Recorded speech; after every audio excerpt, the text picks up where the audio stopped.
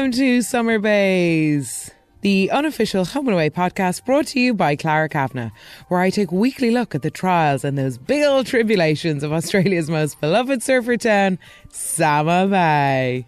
Each week I do a deep dive into the week's events and discuss dilemmas our characters are very good at finding themselves in, like, did Willow make the right call ratting on Colby?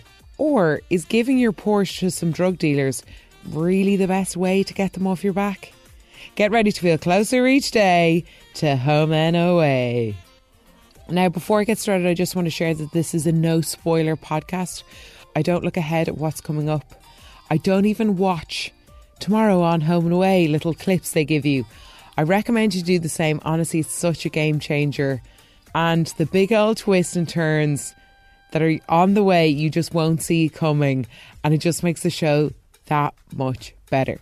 If you want to get in touch with the show, you can email summerbayspodcast@gmail.com, or we're on Instagram @summerbayspodcast. Oh, now we finally know who Witness X is, and it was Willow. Whoa. I had to catch myself because I was speculating too much about who it could be, who Witness X was, going through all the suspects, kind of thinking about what twist it could take. And then I just stopped myself and I said, no, I'm just going to enjoy not thinking about who it could be. And I just wanted the surprise to kind of happen upon me. And that's exactly what happened. I actually had to pause and shout at the television. I just didn't see it coming. If it was going to be anyone, I might have thought it could have been Dean. Or they were trying to really put us off the scent with Taylor, like her saying that she was subpoenaed and Angela saying to her, like, you'll play your part and I'm going to love every minute of this. So, yeah, I was kind of like a little bit off track with that. Look, I'm sure you might be listening being like, oh, it was so obvious it was her. But I just kind of wanted the surprise, so I just tried not to think about it. And looking back on it now, it was really weird that neither Willow, Dean nor Bella were called to testify. And Willow did keep kind of putting off the chats about trying to find out who Witness X was. And every time Dean wanted to confess and just try help Colby whatever way he could, and Willow really tried to derail him from doing that a few times. So yeah, it's Willow. My head was rolling, couldn't believe it. And in the build-up to us finding out that it was Willow, looking back on it, Colby was in this weird state of calm. He all of a sudden just kind of lets go and accepts his fate in a way. And like when he realises he's actually just really in love with Taylor, I'm glad he actually got to tell her how he feels, because when he said like, oh, it started off his game, but I really do love you. And I think a big part of him loving her is being able to like let her go. So when he said to her, like, you deserve better than me or Angelo. And I think that's kind of shows how serious he is. But anyway, all of this acceptance is far too little too late. And when he's saying stuff like, I accept my choices, I should probably get what I deserve, Willow's probably kicking herself going like, you've made this realisation, but I'm wearing a bloody wire. So even though there's a relief in Colby realising the error of his ways, there's a certain amount of follow-up that Willow has to do, and she has to protect those she can, give Dean a better life and let him be a father to Jai, and to ultimately keep Bella out of it. So yeah, it's a bit sad. And I really appreciated, so when Willow is walking up to Angelo in that dramatic scene of the Witness X revelation, did you notice they were playing Billie Eilish's No Time to Die, i.e. the new James Bond song? Really appreciated the choice of track there, because that was quite a like espionage move from Willow. And I thought that was a very clever song selection there, I must say. And obviously Angelo's so bloody appreciative of this, because he's no way he was going to be cracking this case without her. And he keeps trying to like talk to Willow like we're in a team. Like, but I think the key line is when Willow says, I didn't do this for you. So like she is doing it for her family And ultimately, Colby did have to pay the price. So yeah, oy. So then when we know what we know about Willow, on the day of the court case, was she not absolutely bricking it? Oy. But when you know that it's coming and it is the ultimate betrayal of this family, and it's no surprise that Dean goes absolutely nuts, calling her two-faced rat and a snake. And I just didn't expect Colby to take the stand. And I don't know if he wanted to kind of do it on his own terms, take a bit of ownership over what had happened, or maybe he's trying to get a reduced sentence. I don't know. But whatever hopes he did have, the judge absolutely rinses him.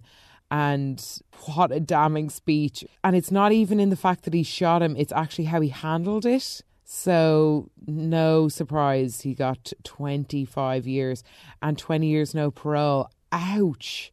No wonder Angelo was just so smug. But what I couldn't understand was why wasn't Jasmine at the trial? She paid his bail and she wasn't working. So I just thought that was weird. Maybe she was in the town to tell the town, or yeah, I just thought that was a bit strange. But anyway, so when they all get back to the Bay after the trial, whether we like her methods or not, I know that Willow did the right thing, even though they didn't ask for it. And she knows that Bella will never forgive her. Well, not now anyway. They just can't see it now. But Willow, I suppose when she was screaming at them, I was just trying to protect you. Dean, go and find Jai. You have a future. We can't just throw this all away on Colby's impulses. But did Willow do the right thing? I don't know, because it was just so sad seeing Colby go into prison in that generic tracksuit that the prisoners wear, the green. Like, Colby's future is just hanging by a thread. And by I mean future, I mean life. Like, Dean's right, when they find out he's a cop, he's going to be in so much trouble. And the prison looks so scary. So I just don't know if Willow did the right thing, because when Ziggy and Mac were talking about it, and Ziggy did raise a good point. She's like, well, Willow had the guts to say more than we did. Where would it be, or what would have happened had she not have said anything? But that's what I just can't get into what I can't help but think about. Like, Angelo didn't have enough to go on. So if Willow didn't rat on Colby, maybe they would have gotten away with it. But Colby was so off the rails, it's hard to predict. But Angelo really didn't have enough to go on. Or if they didn't bug Willow, there'd be a chance that if it went to court, Colby could get off. But unfortunately, Willow gave the kiss of death there, and now her friend/brother is locked up in prison. But it's kind of weird that it's all over now. And say we had Monday, Tuesday, Wednesday, and then a few episodes to kind of let the dust settle. But is that it? Is there more to come? I don't know. But Bella does ring Nick all distressed, so I doubt it's the end of it. But still, it'd be interesting to see, will they just kind of phase Colby out into prison life? I don't know. But Dean and Bella are in absolute ribbons, because now that Willow's left, it seemed like she was really leaving, and then Jasmine was saying she needs somebody in the gym, but then she says, I'll be gone for a little while. So maybe Willow will be back, just kind of let things calm down, and then she'll come back when the other two are ready. But it's kind of like Dean and Bella on their own now. And Dean will be there to support Bella. He kind of did it during Colby's last day, getting her to accept that this is it and let's just go enjoy the pizza. And maybe that was his first step at being the new kind of dad/brother figure in Bella's life. But I don't know, Dean is just, when he's spiralling, I don't think he's a very good role model in those situations when Dean isn't feeling great. He's too much of the home truths. He's not that sensitive. Dean saying to Bella, oh, it's all over, we can't appeal, we can't change or hope that it's going to be different. That's not exactly what she wants to hear. I don't know how well that dynamic is going to be there. At least if Willow was part of that, she would soften the Dean's blows. Yeah, it'll be interesting to see how that new family arrangement goes. It's gone from 4 to 2 now.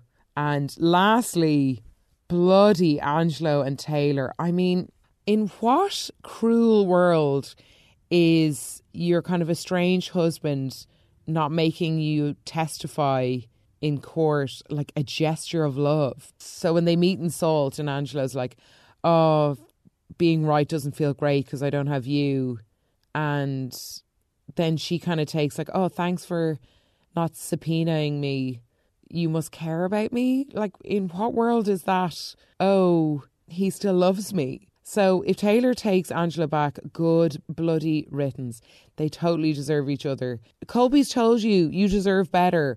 Why are you taking him back? Oh, like, I don't know. I'm mad at Taylor for doing that. Absolutely not. He used you just as much as you cheated on him. You guys need to part ways. Like, ugh, just go on, get out of here.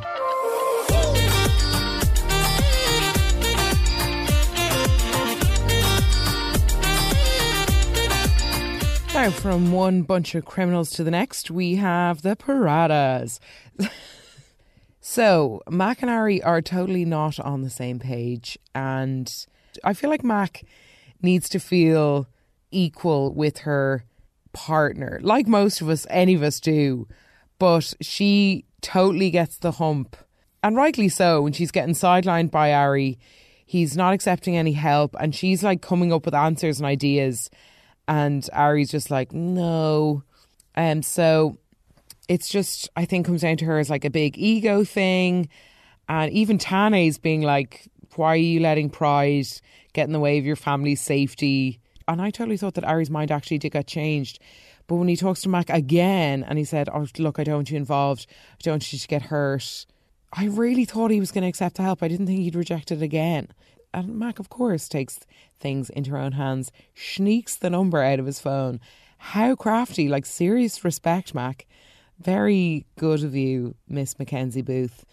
And she does the deal and you can tell she's super scared, but she stays so strong. Hightails it back into Ari and Tane being like, sorted this, where's my thank you? So fair play to her. Fair bloody play. I don't know if it's going to work now, because if you're literally throwing assets at these drug dealers, they're going to be like, yes, more of that, please. So I don't know if it's going to work. What I think they should have done, Captain Hindsight announcement, but why didn't she sell her car and give them the cash and then just pretend that they did another deal, or give them the, like, you'd sell a Porsche for like 100 grand or something, like Australian dollars. I'm no expert, but use that money and give Leon and the boys the cash. But anyway, they kind of seem like they're going nowhere. But what I really didn't get was what the hell is going on between Ziggy and Tane.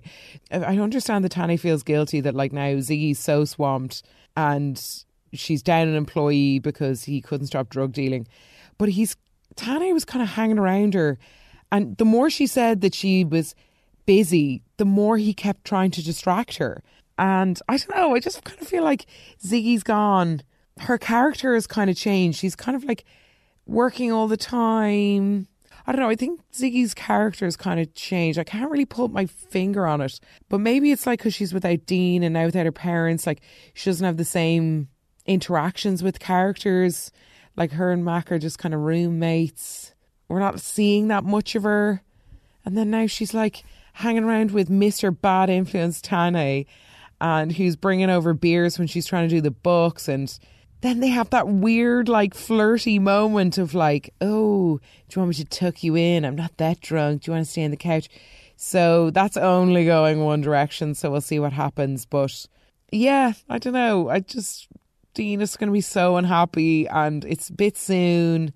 You said you're still in love with Dean. Why are you flirting? And like, obviously, Tane, if he starts flirting with you, I don't think there's much any woman could do apart from go weak at the knees. So I can understand the predicament she's in, but still, she just loves a bad boy. Ugh.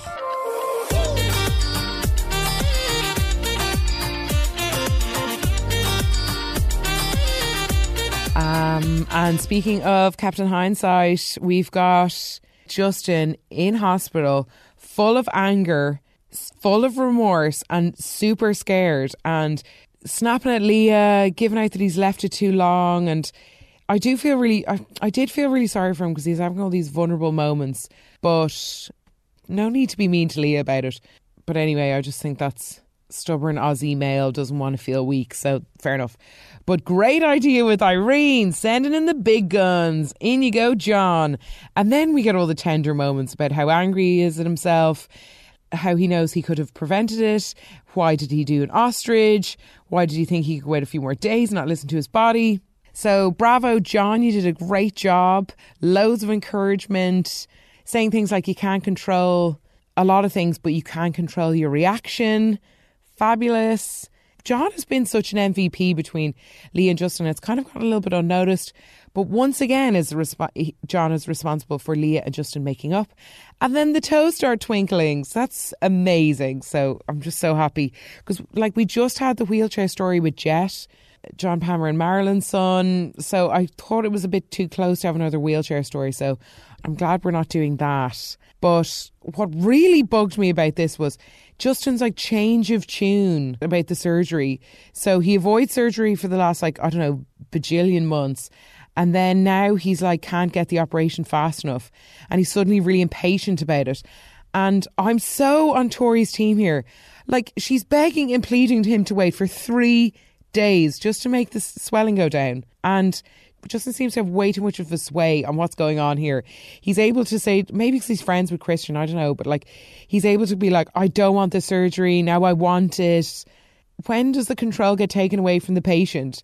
When does the doctor step in? And like, can we not respect Tori in terms of like, look, she's having flashbacks of the last time. She does not want to repeat. Anyway, so she kind of scared me when she was at the end of one of the episodes and she's like, I hope you guys made the right decision. Like, ugh, like we've been tangoing with this Justin back fiasco saga for a while now. If this surgery doesn't go well, they're just kind of repeating the same stuff. Justin is stubborn either with or for or against the surgery. Then they revert back into, and then they leave Tori in the dark, and then it's a fight between Tori and Christian, and then somewhere along the line, Justin and Leah are fighting. Like it's getting a bit repetitive. Justin needs to put this behind him and get back to fixing cars.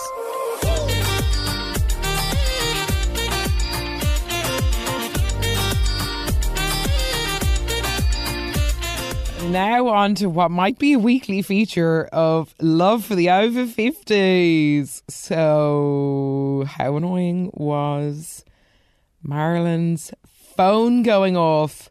Why can't she just put her phone on silent and all of this could have gotten avoided? It would have been so easy for her to get away with all those matches. She would have avoided her big orgy with Irene. She would have avoided everybody getting mad at her. But no, like, how will I know when I've gotten a match? You can just check your phone periodically. It was so insensitive from the get-go. Like, Rue's just gone through a breakup and you should be comforting her. And weirdly, Rue's being so understanding while everybody else is getting annoyed at her, which is annoying in itself. But anyway, and like everybody's asking you to put it on silent. And I think like the rule number 1, Summer Bay 101, rule 1, don't annoy Irene or Alf. Just don't do it. Alf from the get-go is like, I'm going to ban your phone. And Marilyn's like acting like this bold teenager. And then Irene's getting mad at work. Honestly, I think it could be a fireable offence to be on your phone that much. And I think Irene was dead right to be like, you're only doing it because John is. And I think, it's really bad when Irene and Alf both have a ranty conversation about these silly games you're playing. Like, come on, cop on. And I know Irene was like frazzled by the call from Willow during the court case or whatever, but like Maz has to cop on. Like, does she not realise she's really annoying everyone? Like where is your like, okay, so I've been called up in this like 2 to 3 times.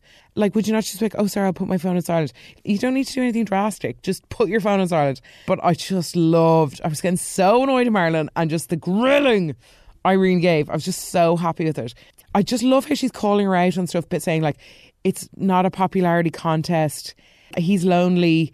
Don't you want him to be happy? And you're laughing at him. What a killer line. And why can't you just be kind with everything that's going on? Like, okay, well, I do think that was a bit harsh.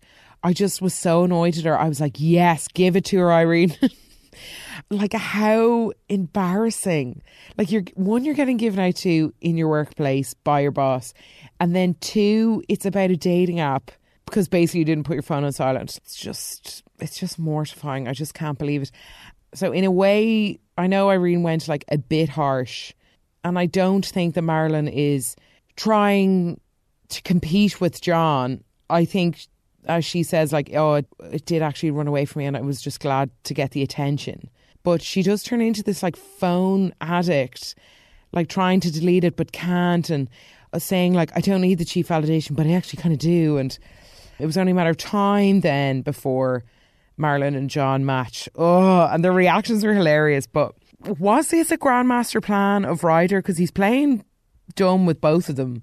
So I thought he might get caught out, but he didn't. But I really was sad because I thought that there was all this hope then for... You could really see the hope in John for wanting the match to have meant something.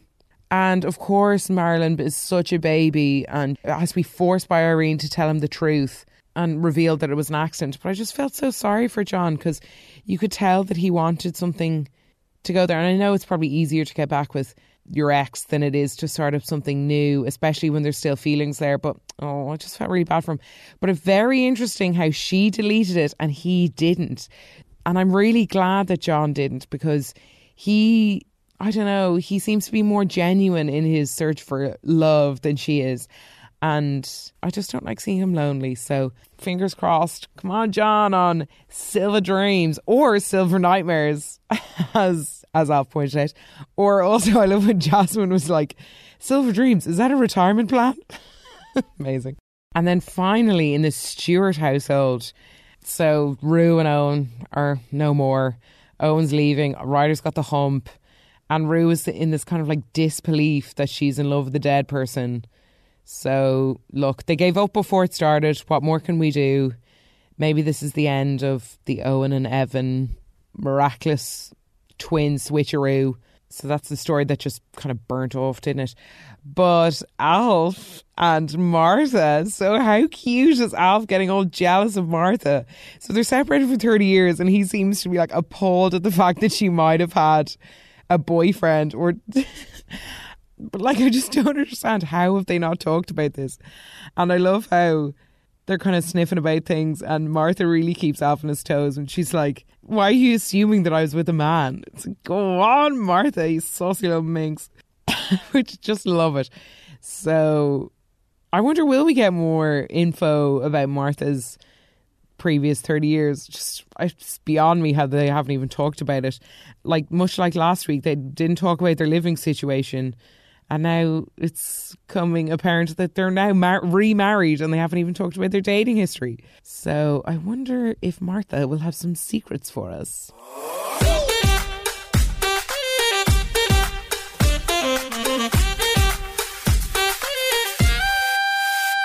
Alrighty, well, that eventually about wraps it up for me this week. A big thanks for listening. If you want to get in touch, just get me on Instagram at Summer Bays Podcast. We can have some fan chats there. If you have time, I would love if you could rate, review and or subscribe to the podcast, but no pressure. G'day, and I'll talk to you next week.